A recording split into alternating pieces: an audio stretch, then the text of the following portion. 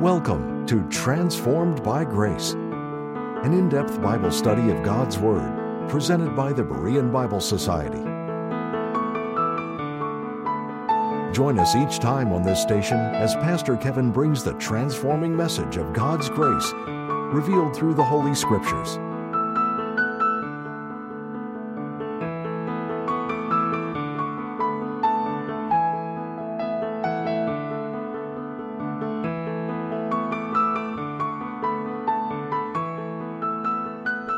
Centuries before megachurches were built in the suburbs and introduced huge electric signs, churches attracted attention with cross-top steeples and bells. The taller the steeple, the better. The louder the bell, the better. So once upon a time, there was a village church with a steeple that could be seen for miles around. It was perfect, except for one thing. The bell wouldn't ring. Church leaders invited people from all around to try their hands at remedying the problem, but to no avail. One day, a small fellow came to the church and announced to the pastor, "I can make the bell ring." The pastor said, "Okay, try it." So the man climbed up to the base of the belfry in the steeple, took 3 steps back, and then ran into the bell with his face. Bong! The bell rang, and he was hired on the spot. One windy Sunday, as the man ran toward the bell to ring it, the wind moved it, causing the bell ringer to fall out of the steeple and onto the ground below. As the crowd gathered, the pastor asked, "Does anyone know this fellow's name?" Just then a woman bent low to look at him and then replied, "I don't know his name, but his face sure rings a bell." The things Paul writes about here sure ring a bell. They ring true for us as much as when Paul wrote them to Titus. And that's the case with the Word of God. God's Word is timeless, it's true, and it's relevant always. We are confronted with unruly deceivers, empty talkers, who are only interested in money today too. False teachings and false teachers has been and always will be a threat to the church. It was in Paul's day, and it continues to be our challenge today. The realm of truth is not a playground. It's a battleground. It takes courage. It takes the strength of God to stand. Wherever God sows the truth, Satan quickly shows up to sow lies. We have an aggressive adversary who attacks the truth, who attacks the church, and he seeks to subtly lead people away from the all-sufficiency of Christ. Satan he's the master of deception. And he uses people who lack truth but are intelligent and know how to win friends and influence people. And they move among the church, seeking to cause people to turn their eyes off of Christ and onto that person and onto some new teaching or an old teaching with new packaging. But a trained eye can spot them. And Paul's instruction here to Titus tells us what clues to look for so we will not be led astray from Christ or his message of grace for today. Titus 1:10 says, "For there are many unruly and vain talkers and deceivers, especially they of the circumcision." The word "for" links verse 10 to verse 9 before it, and we find that the reason elders and leaders in the church need to be men of the word, holding fast to the faithful word, is because there are many who do not. Because there are many false teachers and teachings out there. Paul has nothing good to say here about false teachers. He states their 3 most prominent characteristics, that they are unruly, vain talkers, and deceivers. The word unruly speaks of a rebellious person, literally an unaccountable person. Those whom Paul speaks of in Crete refuse to submit themselves to any oversight or to be accountable to anyone, not willing to put themselves under anyone's authority. That's something to watch for in the church. Men who teach and preach and who might go all over the country doing it, but they have no accountability to a ministry. False teachers oftentimes establish themselves as the authority. This is often fueled by the adoration and devotion of undiscerning followers. Spiritual teachers are dangerous when they set themselves up as the sole source and authority of spiritual truth for their followers, even not permitting or recommending that they listen to anyone else teach. We should beware of teachers who give themselves titles of spiritual leadership but are accountable to no one who could remove that title or their position should they fail to honor that position according to God's Word. Even the Apostle Paul was accountable to the church at Antioch who sent him out on his missionary journeys. In Acts we see how he would return to give reports of his missionary journeys to that church. No one and no spiritual leader outgrows the need for accountability in the Lord's work. So we should beware of teachers who will not put themselves under authority. The second thing we should watch for is vain talkers, which speaks of being empty talker. J. Vernon McGee refers to them as empty chatterers. They talk and they're good at talking, but they don't really say anything. They excel in talking but not doing. Vain talkers speak with smoothness. They're captivating, persuasive, eloquent, and they have little or nothing on which to base their teaching. And they're literally full of hot air. What they say impresses, but it has no real content or substance. And they clearly present personal opinion as truth. It's been said you can always spot those who don't teach the truth by the way they say absolutely nothing beautifully. There's a character in Pilgrim's Progress called Talkative. Christian and faithful were walking along and Talkative comes up and engages them in dialogue. His conversation is wide and it's varied and even seems to show that he had considerable knowledge of the Bible. Faithful's enjoying the conversation, but notices that Christian is quiet and walking several feet away. While Faithful likes Talkative, Christian is more perceptive and says, "This with whom you're so impressed will beguile with his tongue 20 people who don't know him." He says that Talkative is from his town and has a reputation for being all talk but very rude and ugly in his behavior, telling Faithful that everything he has lies in his tongue and making a noise with it is his religion. Faithful eventually sees that Talkative is full of words but empty in his heart. Christian advises Faithful to begin a serious discussion about the saving grace of God. Sure enough, when Faithful does, Talkative doesn't want to talk about the truth, God's grace, or what's really important, and he says goodbye. There are many false teachers who may be likable, but they're all talk, full of words, empty in their heart, spiritually empty of the grace of God and His truth. And their words and their talk are deceptive, and they are dangerous. And Paul says these false teachers are deceivers. They deceive others because they themselves are deceived by the deceiver, Satan. Deceivers is not the common Greek word for deceivers that you normally find in the Bible. It's actually a compound word meaning mind deceivers or mind misleaders. The battle for the truth is a battle for the mind, and deceivers seek the mind. And they engage in mind deception, mind control. They play mind games. They put people under bondage and make them live in fear and worry. They pass their error off as divine truth, and they'll often deceptively couch their teaching in spiritual terms or in language that many might recognize from Sunday school. So their error is cleverly disguised. They may even use the Bible to prove a point. They twist scriptures or divorce verses from their context or divorce them from their dispensational context to teach what they want rather than what the Bible actually says. All this reminds us that in order to protect ourselves from deception, we need to know the Word, and we need to know it very well. Tony Evans writes, "Duck hunters use decoys. Today these decoys have gotten pretty fancy. The decoys quack like ducks, move like ducks, look like ducks, and act like ducks. In fact," he says, "the ducks think that they are ducks, and the real ducks end up being dead ducks because they can't tell what's a real duck." There are many decoys out there, and they move people away from faith in Christ. We must not focus on the person or on how they speak or perform, but on the truth. We must be on guard for decoys moving all around us, talking like the real thing, looking like the real thing, acting like the real thing in order to deceive or to gain a following or to gain money, or spiritually speaking, we'll end up as dead ducks. The threat to the churches on Crete came especially, Paul says, from the circumcision, a title which is assigned to the Jewish people. And here's Paul's talking about Judaizers who were requiring the law to be saved and to live by.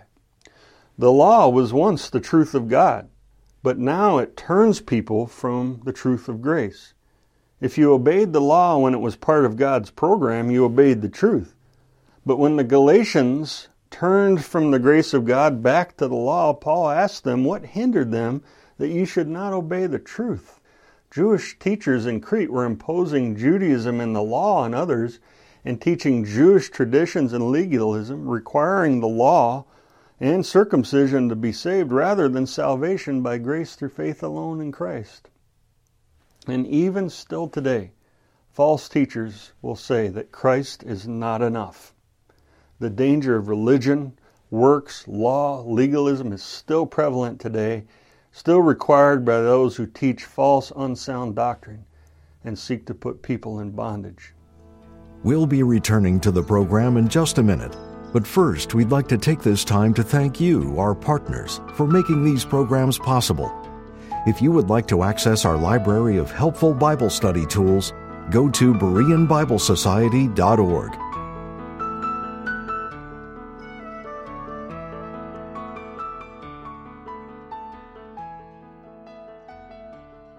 Daily Transformation is a paperback 412-page book written by Pastor John Fredrickson.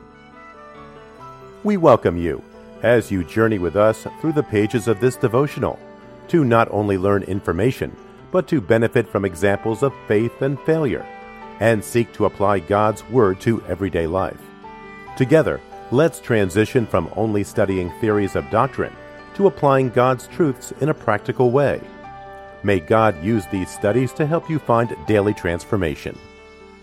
To order your copy, contact the Berean Bible Society for pricing and availability at 262-255-4750 or visit our website at www.BereanBibleSociety.org. To receive our free full-color 32-page monthly magazine, The Berean Searchlight, call 262-255-4750 or subscribe online at www.BereanBibleSociety.org. Thank you again for your generous gifts. And now, back to the teaching with Pastor Kevin. Titus 1:11 reads, "Whose mouths must be stopped, who subvert whole houses, teaching things which they ought not, for filthy lucre's sake."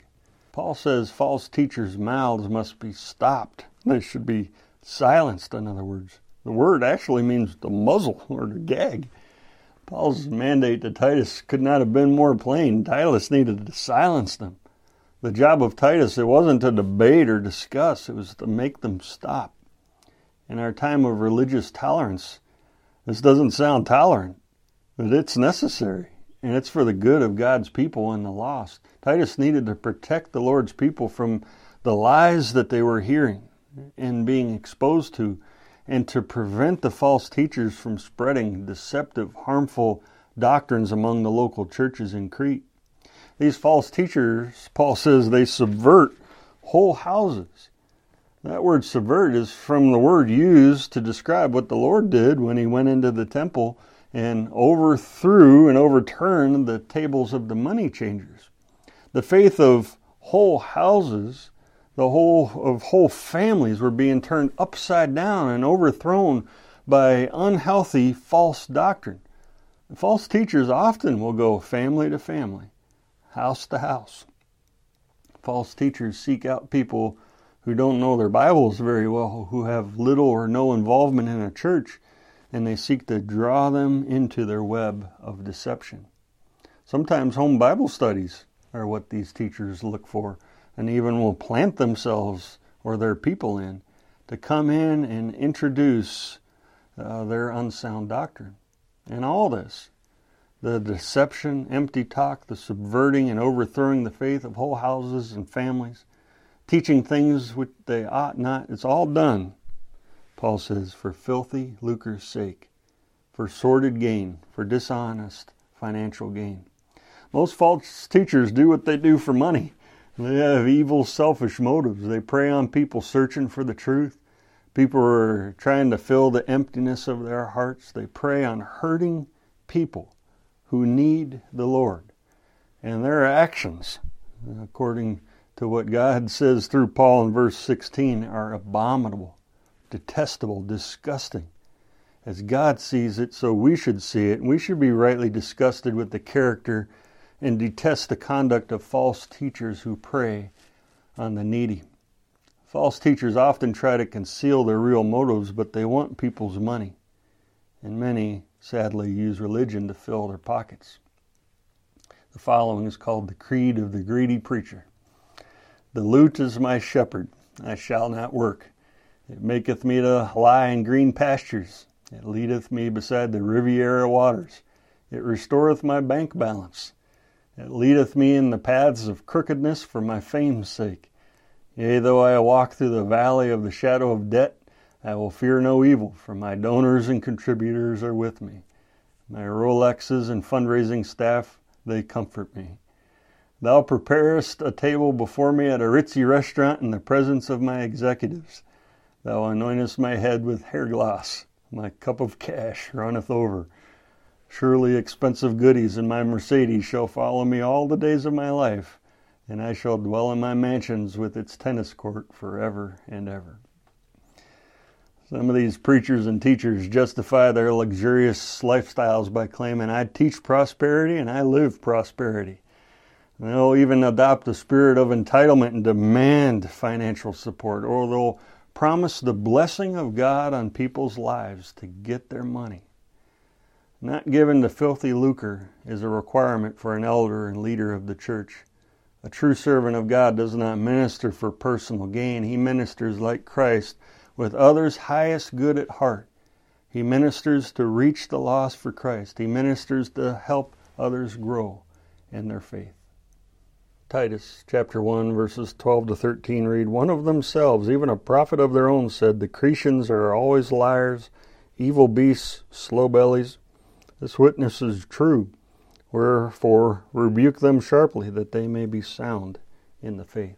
Paul quotes a prophet of their own, or a philosopher of Crete by the name of Epimenides, who lived around 600 BC. This pagan poet, referring to his own people, said that the Cretians were always liars, evil beasts, and slow bellies, or lazy gluttons. And then Paul said that this pagan poet's words were true. Paul uses here a cultural inside joke, as it were, to make a point about the conduct of false teachers on Crete. That they were just like that.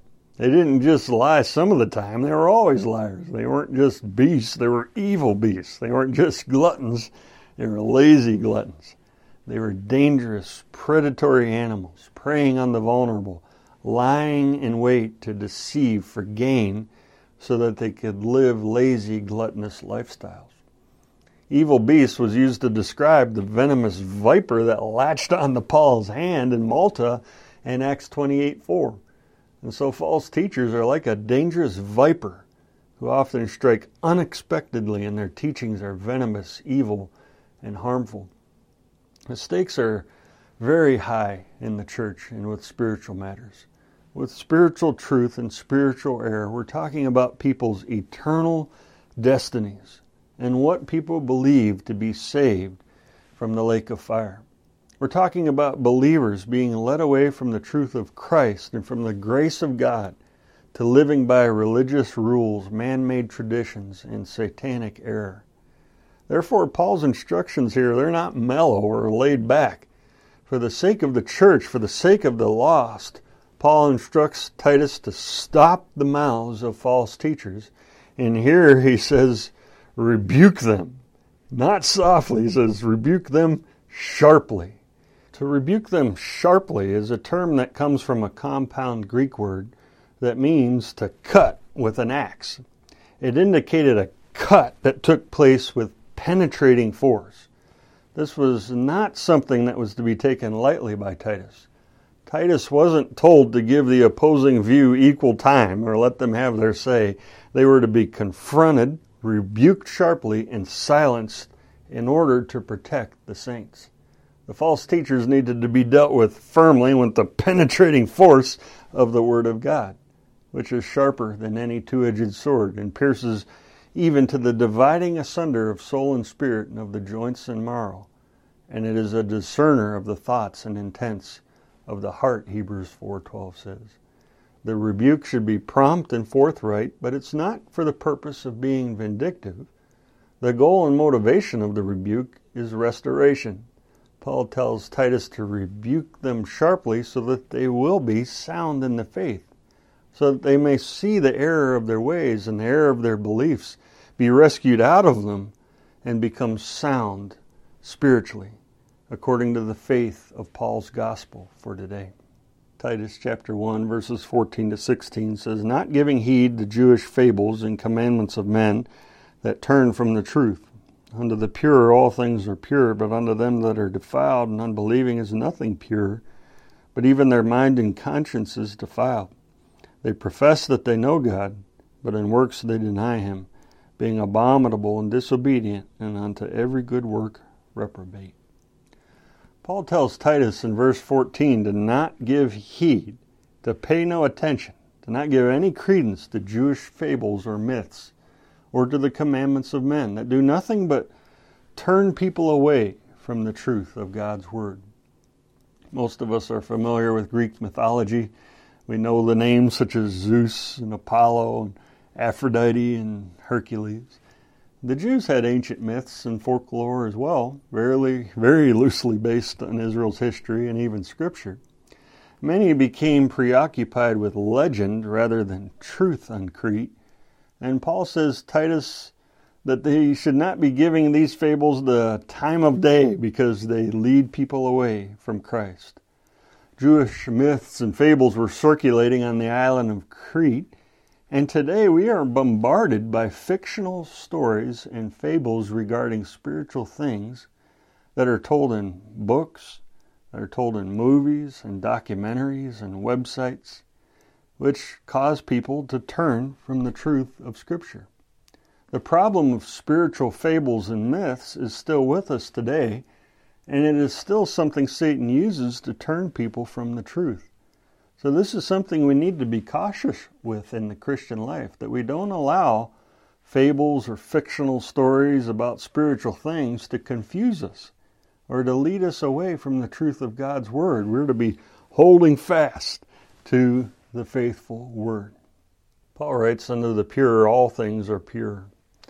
Now this statement should never be applied to things we know are evil, which unfortunately has been done before. It needs to be understood in its context. And in the context, Paul says this in regards to the commandments of men. The law teachers in Crete were telling believers that the law said certain meats were unclean or impure, so Paul responded by saying that to the pure, to save people under grace, believers, people like the believers in the churches in Crete, all things are pure. Some were imagining, as they do today, that they were somehow pure because of their traditional external religious observances and rules regarding food and drink and fastings and washings and so on. Some were promoting a life of legalism, strict abstinence from all that they considered impure by their own ideas, commandments, and traditions too. Paul says that to those who are pure in Christ by faith, all things are pure. External legalistic restrictions make no difference as to our salvation and our purity in Christ. We are pure in Him. We can't be made purer than we are in Christ. And there is liberty under grace with the food we eat. It's all pure. As the principle of 1 Corinthians 8:8 says, "But meat, or food, commendeth us not to God, for neither if we eat are we the better, neither if we eat not are we the worse. But to the one who is internally impure, without Christ, defiled and unbelieving, they corrupt everything they touch, and they will not be made pure before God by any restrictions that they might put on themselves and their religious ideas." Being impure, the minds and consciences of the false teachers in Crete were defiled and corrupt, so their thinking was all wrong.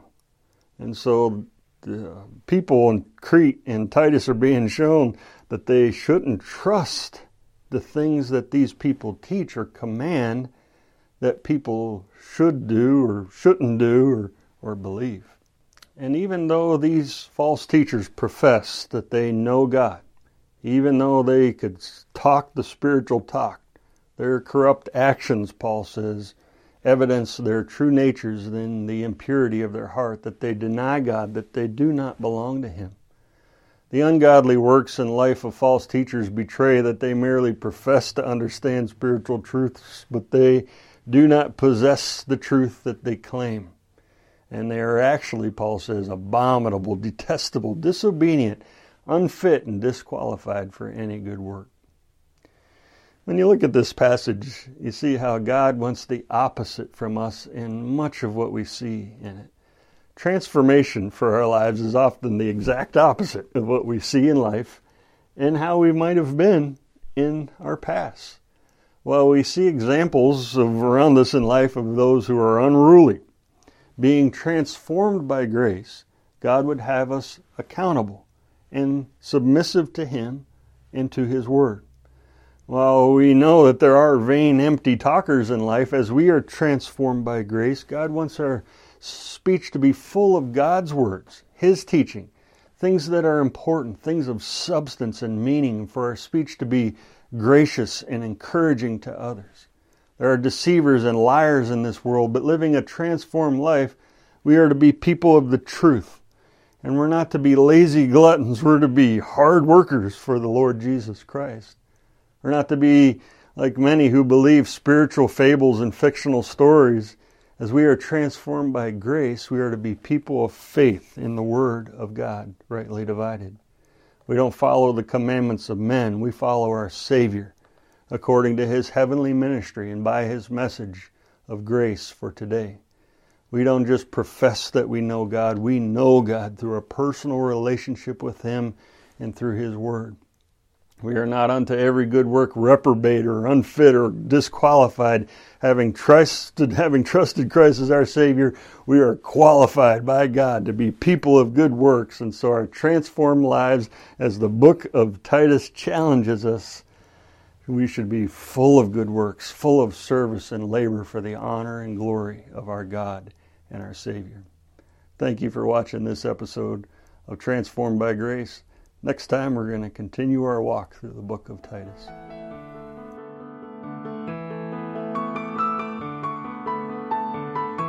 Thank you again for tuning in to Transformed by Grace. We appreciate your prayer support and the financial gifts. The purpose and mission of the Berean Bible Society is to help you understand the whole counsel of the Word of God.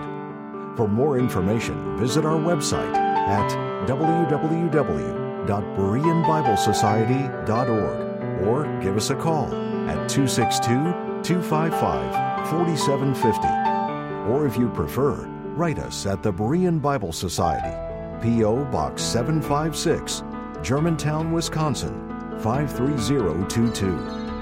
Now until next time, may you be transformed by God's grace.